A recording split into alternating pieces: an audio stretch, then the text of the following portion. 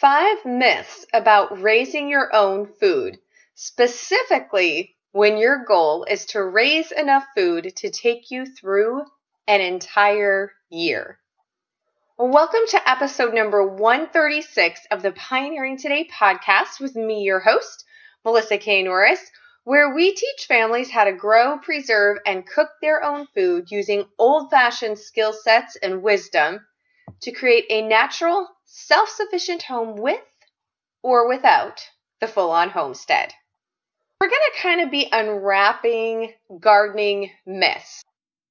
When it comes to gardening and raising your own food, you're going to find almost everyone that you talk to has an opinion, and most of the time they love to share it, which can be good or bad depending upon who is giving the advice. Kind of true in all areas of life, right? So just like anything, you have to take advice with a grain of salt. You have to decide what is going to work for you and your garden or your homestead right now. For this year, this growing season, exactly where you are. Personally, I am a huge fan of testing things to see how it works for me. And if it's someone who I know is an experienced gardener or they've been doing this for a long time, they have a lot of knowledge in this area, then I'll go ahead and take their advice. But when I'm changing anything from the way that we have been doing it, usually what I'll do is I will test a small amount and do the other amount the known way for me, or the way we've always done it and I know how it works for us, and I'll test a small control. Then I'll evaluate based upon how that small control does if I'm going to change the way we do things for the rest of the year. But I kind of wanted to address a lot of common things I hear people say, especially in regards to not just having a regular vegetable garden, which I think is fabulous, and I think everybody should have a vegetable garden, but really especially if you're looking to kind of up the level, or you're really looking to become self-sufficient and you're wanting to raise enough of, and it may just be one crop when you're starting out, or maybe you raised enough of a crop that took you through an entire year last year, meaning you didn't have to buy it from the store, which is so amazing when you reach that point. So maybe you're looking at bringing in and increasing your crops so that you've got more than just that one item. Or maybe you've never grown enough of anything to preserve it, to have it go through a whole year, and it's your first year doing that. Doesn't really matter where you fall on that, but a lot of this, what I'm going to be talking about, does pertain to more on that level when you're looking to be self-sufficient and raising a full year's worth of food on specific crops. The first misconception that I run into a lot is that you have to have a huge yard or a large homestead, lots of acreage, in order to be raising a good majority of your own food. This is not entirely true, you guys. Now, if you're planning on growing a year's worth of food, of every single thing that your family was going to eat for a year, then yes, you're going to have quite a bit of space. But I stand behind this. Nobody can raise an entire year's worth of their own food all by themselves. Now, stay with me, because a lot of people kind of bristle when they hear this. Like, well, the pioneers used to do it and we could do it today if we wanted to. Well, the pioneers did a lot more back in the day than we do today, right? I mean, we have the advantage of the internet. You're getting to listen to this podcast. There's a lot of advantages we have now compared to the pioneers. And some would argue that technology has caused a lot of disadvantages to society. And that's a whole other podcast, okay? But my point here is, even the pioneers, read back through your Laura Ingalls Wilder, Little House on the Prairie books, and look back, even those folks still purchase some staple items from the store. A few of those main things is going to be salt. Very few of us live in an area where there are natural salt licks or natural places where we can go and harvest salt. So salt is something that we're going to be purchasing. And one may want to argue, well, you could live the rest of your life without salt. Let's just say I would not ever have to want to do that. One, your food is going to taste really bland, but we actually need certain levels of salt within our systems. So there's some things that we're always going to have to be purchasing from the store. Now, of course, we probably could all stand to purchase a little bit less from the store than we are and look for ways to increase our food production at home. But my point with this is we grow 100% of our own meat. So we raise all of our own grass-fed, pasture-raised organic beef cattle. We raise our own pork. We have our hens, so we have all of our chickens from our laying hens. And then we also raise a flock of meat chickens that we butcher and process here on the homestead ourselves. And then we are fortunate enough, we live about an hour away from the coast. We're up in the foothills, but in our area of the state, Pacific Northwest, west side of the North Cascade Mountain Range in Washington State, we're about an hour and 20 minutes away from the coast. And we have a small little boat, but as long as we stay in the very, very sheltered bay, we're able to go crabbing. And we have been fortunate enough for the past, 3 or 4 years in a row to catch enough crab. And people have their opinion on eating crab or not eating crab. I'm just going to lay that one there, let it lie. We're able to catch enough crab to keep us through a whole year that we don't have to buy crab from the store either. And we also do get some salmon. Not that some people may try to do their own salmon on their property. I'm not sure, but we don't do any type of fish raising or hydroponics at the moment, but we're able to forage those items. And then on years that my husband is fortunate, we get a venison or we'll get a deer as well. We do pretty much all of our own meat production here. How much space does that actually take, though, to do 50% of your fruits and vegetables? You guys, not as much space as you would think. We're going to get really specific here on the square footage, okay? So I'm able to grow a year's worth of tomato products. So I'm talking all of our own salsa, all the tomato sauce, which is then turned into pasta sauce, pizza sauce. Then I use tomato. I don't buy condensed tomato soup. I don't buy condensed any kind of canned soup from the store, but I don't buy specifically for this example, condensed tomato soup. So for any casseroles or if I just want to make tomato soup, I use my home canned tomato sauce and I will use that in place of it. So enough for a family of 4. My husband and our 2 kiddos. My son, my oldest child, is going to be 13 next week. So he is starting to enter those teenage years where he's beginning to eat a lot more. My daughter will be 9 in another month. So just so you kind of know about their ages and approximate. For our family of 4, and that includes doing some dehydrated tomatoes as well, and whole canned tomatoes, or I usually half them, canned tomatoes. We grow all of our tomato products and some peppers in a 10 by 20 foot area. That's just the size, you guys, of a fairly small patio. That's not a ton of space, but we're able to grow all of that there. So a year's worth of tomato products, eating fresh for a family of 4 and that amount of space.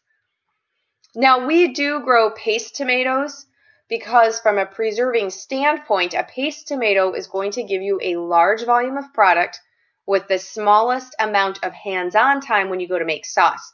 It doesn't have as much water in it as other varieties of tomatoes, which means you don't have to let it simmer as long to get that nice, thick, really full, bold flavored sauce. And I do this, so in that 10 by 20 foot square area, about 20 paste tomatoes, 20 to 25. This year it's 20.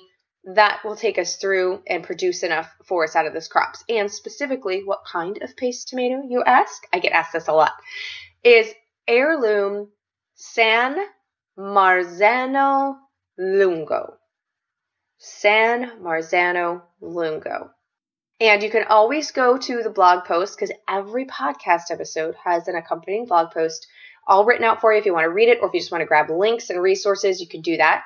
You can go to melissaknorris.com, click on that podcast button. This is episode number 136. You'll see them all listed there for you in chronological order, or simply type melissaknorris.com/136 and you'll get this episode because it's episode number 136.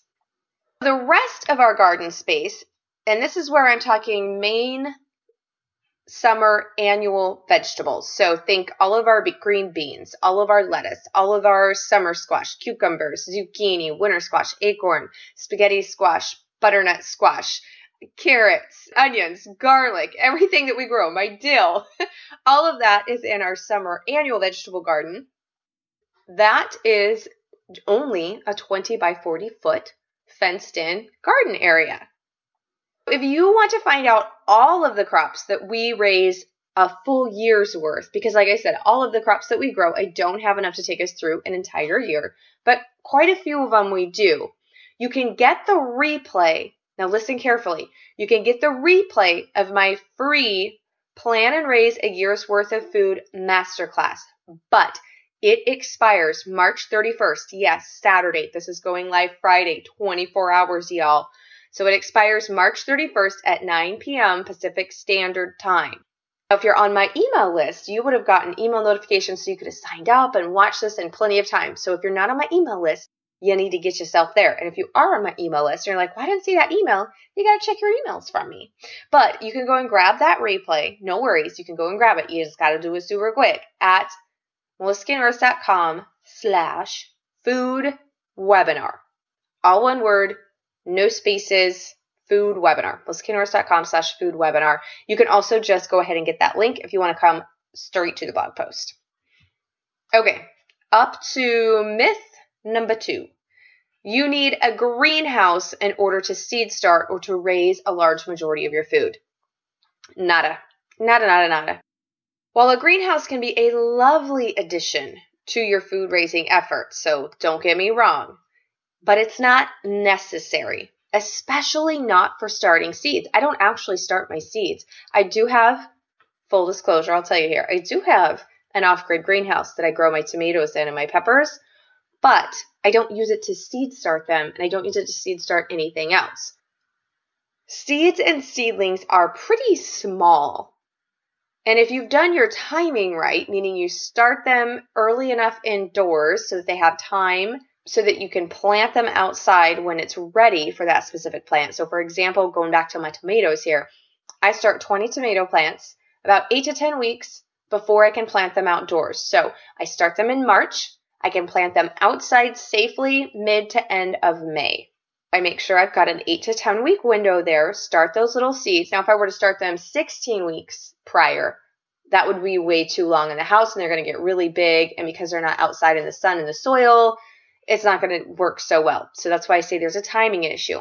But an 8-week-old tomato plant isn't really that big yet. And when they're little tiny baby seeds just sprouting, they're really small. So I grow all of our tomatoes from seeds, all 20 plants, in a 2-foot by wide by 4-foot long section in just a little small corner of our living room. And that square footage space, that includes the grow light. As I said, we do use an off-grid greenhouse, so no heat, no electricity. It's just greenhouse plastic over an old carport metal frame that you get like at Costco or big box store, kind of like those little makeshift canopy carports. It's just one of those old frames, and we put greenhouse plastic on it. This is because we live in the Pacific Northwest, and blight is a real issue and a real plague with tomatoes here because of our typical rainy, wet, cooler weather. But I don't start any of my seeds in it, and I did used to grow my tomatoes without it. But it has been the only way I've been able to eliminate all traces, no blight ever, and not have to deal with that. And we totally made it ourselves. So having a greenhouse can be a great thing, but when it comes to seed starting, you totally don't need it. And you really don't need a greenhouse to grow things unless, like I said, Pacific Northwest specific issue that you can have, and certain areas do and certain areas don't. If you live in a super cold climate, you're going to use, and our greenhouse is basically kind of like a glorified high tunnel, really. It's not really a greenhouse where it's heated and it has fans and all of that. If you live in a really cold climate, high tunnels may be a necessity for you, but they're much cheaper than a greenhouse. It's just plastic and some type of framing. Myth number 3. It takes a ton of time and I'm already super busy. Oh, my friend, do I get busy? So this homesteading mama, I used to work a day job, and just up until September, I worked a day job. I worked as a pharmacy technician for over 18 years. Probably the last 2 years that I was working as a pharmacy technician, I was also putting in 30 plus hours a week on top of that with the blog, writing books, doing this podcast, founding and creating all of the lessons within the Pioneering Today Academy. And we still ran our full functioning homestead with my husband and 2 kids. And you know what that all includes. You've got your farm chores, cooking meals, cleaning house. You get the picture, right? Does it take time to grow your own food? Well, yes, it does. Of course it does. But does it take a ton of time? No, not really. It really doesn't. Let's average this out. I'll give you our average. We average about 1 to 2 weeks of hands-on, actually feet and hands in the garden, so to speak, during the growing season. So I'm going to say during May through mid-September, okay? Let's divide that out though. That's per week. So divide that out by 7 days. It's pretty much as little as 10 to 15 minutes a day to raise your own food. And that's over 50% of our fruits and vegetables for the entire year. You spend more time on that on Facebook. Well, averagely, probably. I know there's a few of you who aren't on Facebook, but society as a whole spends way more time on that watching TV or being on some type of electronic. Now, though, there is honestly a few times of the year you're going to spend more time in the garden.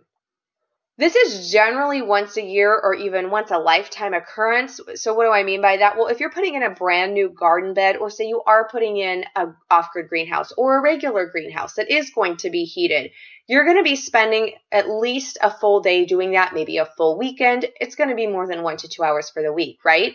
Same thing if you are putting in a mini orchard or an orchard or a whole new area. You don't have any fruit plants. You're putting in a whole row of blueberries. Well, that's probably going to take you a day, or you'll break it up over the weekend. That's going to take you. But those type of projects, once they're in, they're pretty much in, and then you just have yearly maintenance. When we plant our annual garden in the late spring, so think your regular summer vegetable garden, that takes us about 2 to 3 hours, but it's only once a year. And then we just have the maintenance of keeping it watered and weeding and that type of thing. Now, when it comes to our perennials, that's pruning your fruit trees and bushes, doing any type of soil amendment, mulching, that type of thing. That takes us, with the size of our mini orchard, about 40 raspberry canes, 5 blueberry bushes, here and there herbs, quite a few herbs, but herbs here and there.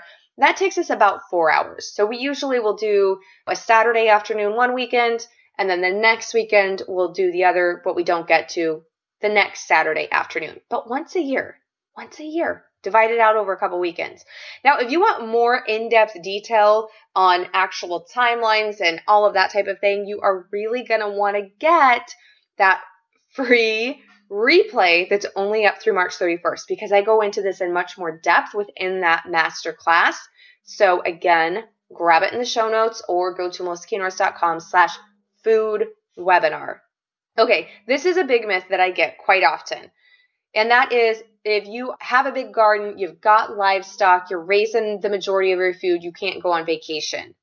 Oh my goodness, y'all. Myth busted.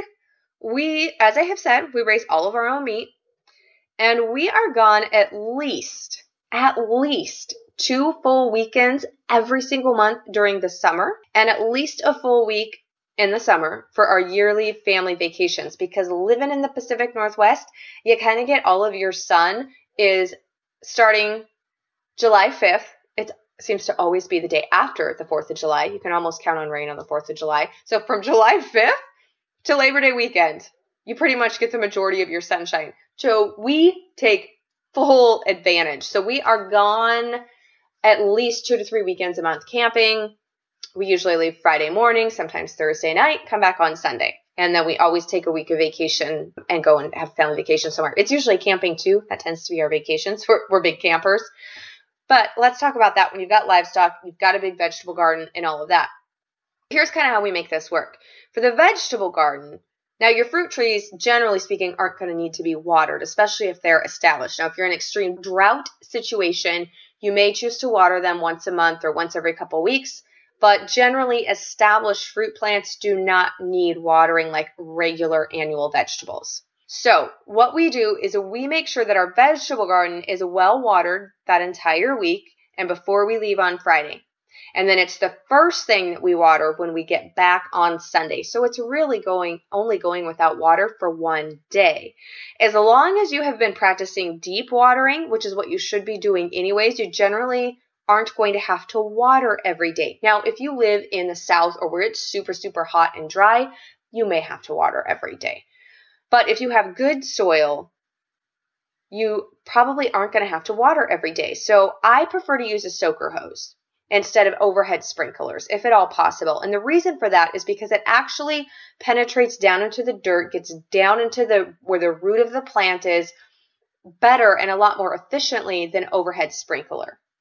And then you're not using as much water because that soaker hose is laid right at the base of your plants, right where you want it to go. And it doesn't run off because it's this slow, right? Hence the word soaker hose mechanism. That's what I use, especially on my tomatoes, anything that has blight issues. I don't do overhead watering, just use the soaker hoses. So if you've been using that method, you're going to use less water too. Like it's just way better. And then you're not having to water all the time. So what I'll generally do is 2 or 3 times a week, I'll turn the soaker hoses on and I'll let them go for like 8 hours overnight and then turn them off. And the water gets down. It gets a really good soaking. And then I don't need to water again for like 3 or 4 days. So this works really well for you to manage when you want to leave, if you want to go on a vacation or be away from home overnight. Another thing you can do in regards to water is put a timer on your faucet, and then it will turn on and then turn off at the same time for a specified amount of times to water your garden and or your livestock. Or, of course, a trusted neighbor can turn it on and off for you. And I would definitely test those any type of time you're using automatic anything or timers. Test them, and still a good idea if you've got a person you trust that they can just come and make sure that they haven't malfunctioned if you're going to be gone, especially longer than just one night. Now, how do you go on vacation, though, when you got livestock? Because a vegetable garden is one thing, but living, breathing animals, that would be another. But here's what we do. We make sure that their watering containers are large, or we have multiples, this is key, that they can't tip over. We have multiple watering containers in the chicken coops, and we use 2 large tubs for the cattle and then 1 large tub for the pigs because we don't have as many pigs and cattle are bigger, hence they're going to drink more water. You can also use automatic waterers for your livestock tanks, but I would still recommend having someone check on the levels just in case of malfunction if you're going to be gone more than one night. So if you're looking at like 3 or 4 nights or a week, have someone that can stop in and check, just because one, if it does malfunction and the water doesn't turn on, they can't go that long without water, right? On the flip side, what if it malfunctions and it's just pouring out water? Well, you're going to burn up your pump. We're on our own pump. We have a private well here in the country. It's our only option.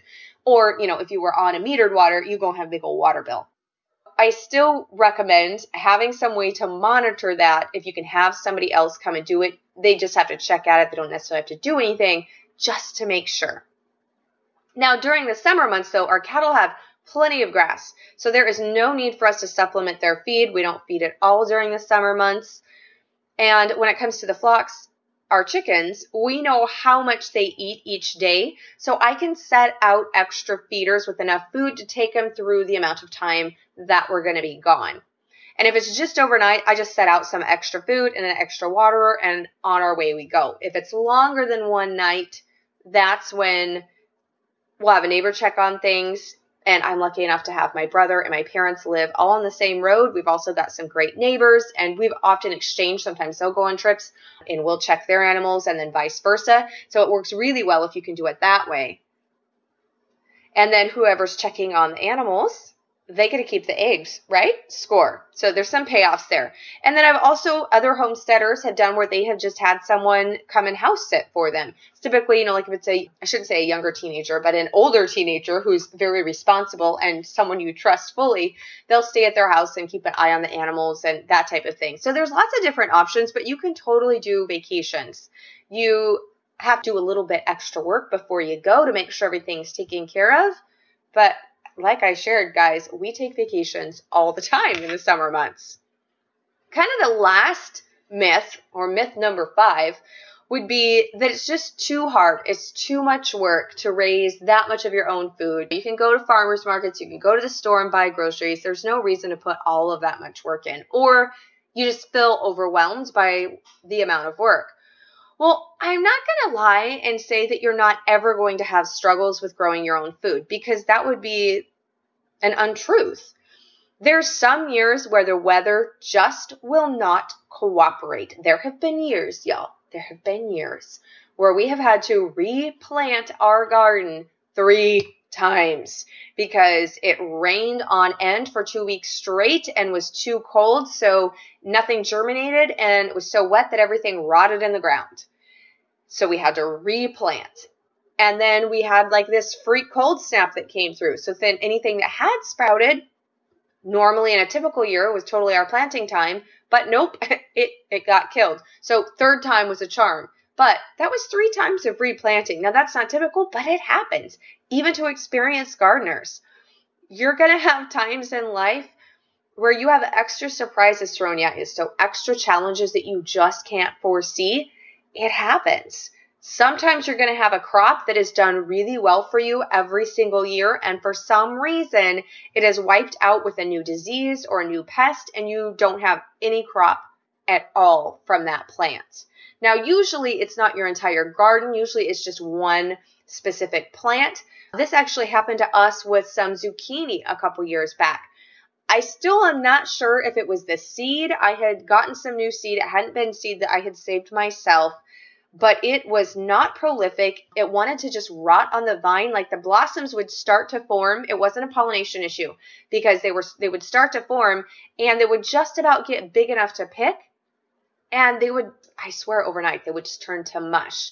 So we looked at blossom and rot, did some amending to the soil.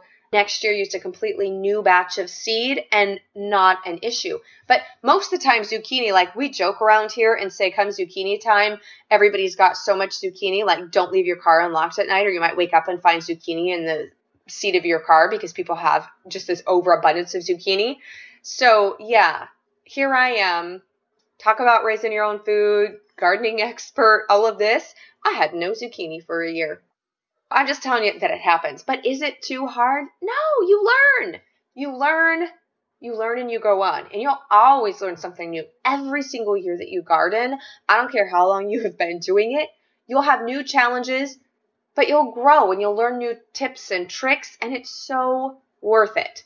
Even having tons of different failures within my past, and I'm sure I will in my future, it is so worth it. That's why when I was working day job, my husband was working his day job, and I was doing 30 plus hours a week, we still had our full-size garden still preserved and put up all that food because it is just that worth it. But as I shared with you with those time frames, it really isn't that much time in the scheme of things. And I would love to help you cut your time down, cut down your gardening woes, because I have learned a lot of preventative things or things that I'm like, oh man, I wish I would have known this. It would have saved me so much angst over the years. So go and get, I know I heard it, you get to hear it again. Go and get that replay link for the next 24 hours and watch it for the free plan and how to raise a year's worth of food masterclass. And I'm just going to say, if you were wanting or thinking about joining the Pioneering Today Academy, you are really going to want to check out this masterclass. And before it goes away, this Saturday, March 31st. Okay? Thank you guys so much for joining me. I simply adore that you take your time to spend it with me and that we get to talk about my very favorite things, because not everybody gets this. There are so many people that have no idea why we would want to go through all of this work. Like I said, a lot of them will be like, we can just get that from you can just go to the grocery store. You don't need to be canning and doing all that. We've got food. What's the point? But those of us who get it, we get it. We're kind of like a secret club, except we're not secret because we so want everybody else to join us on this journey. Thank you so much, and I will be here with you back next week.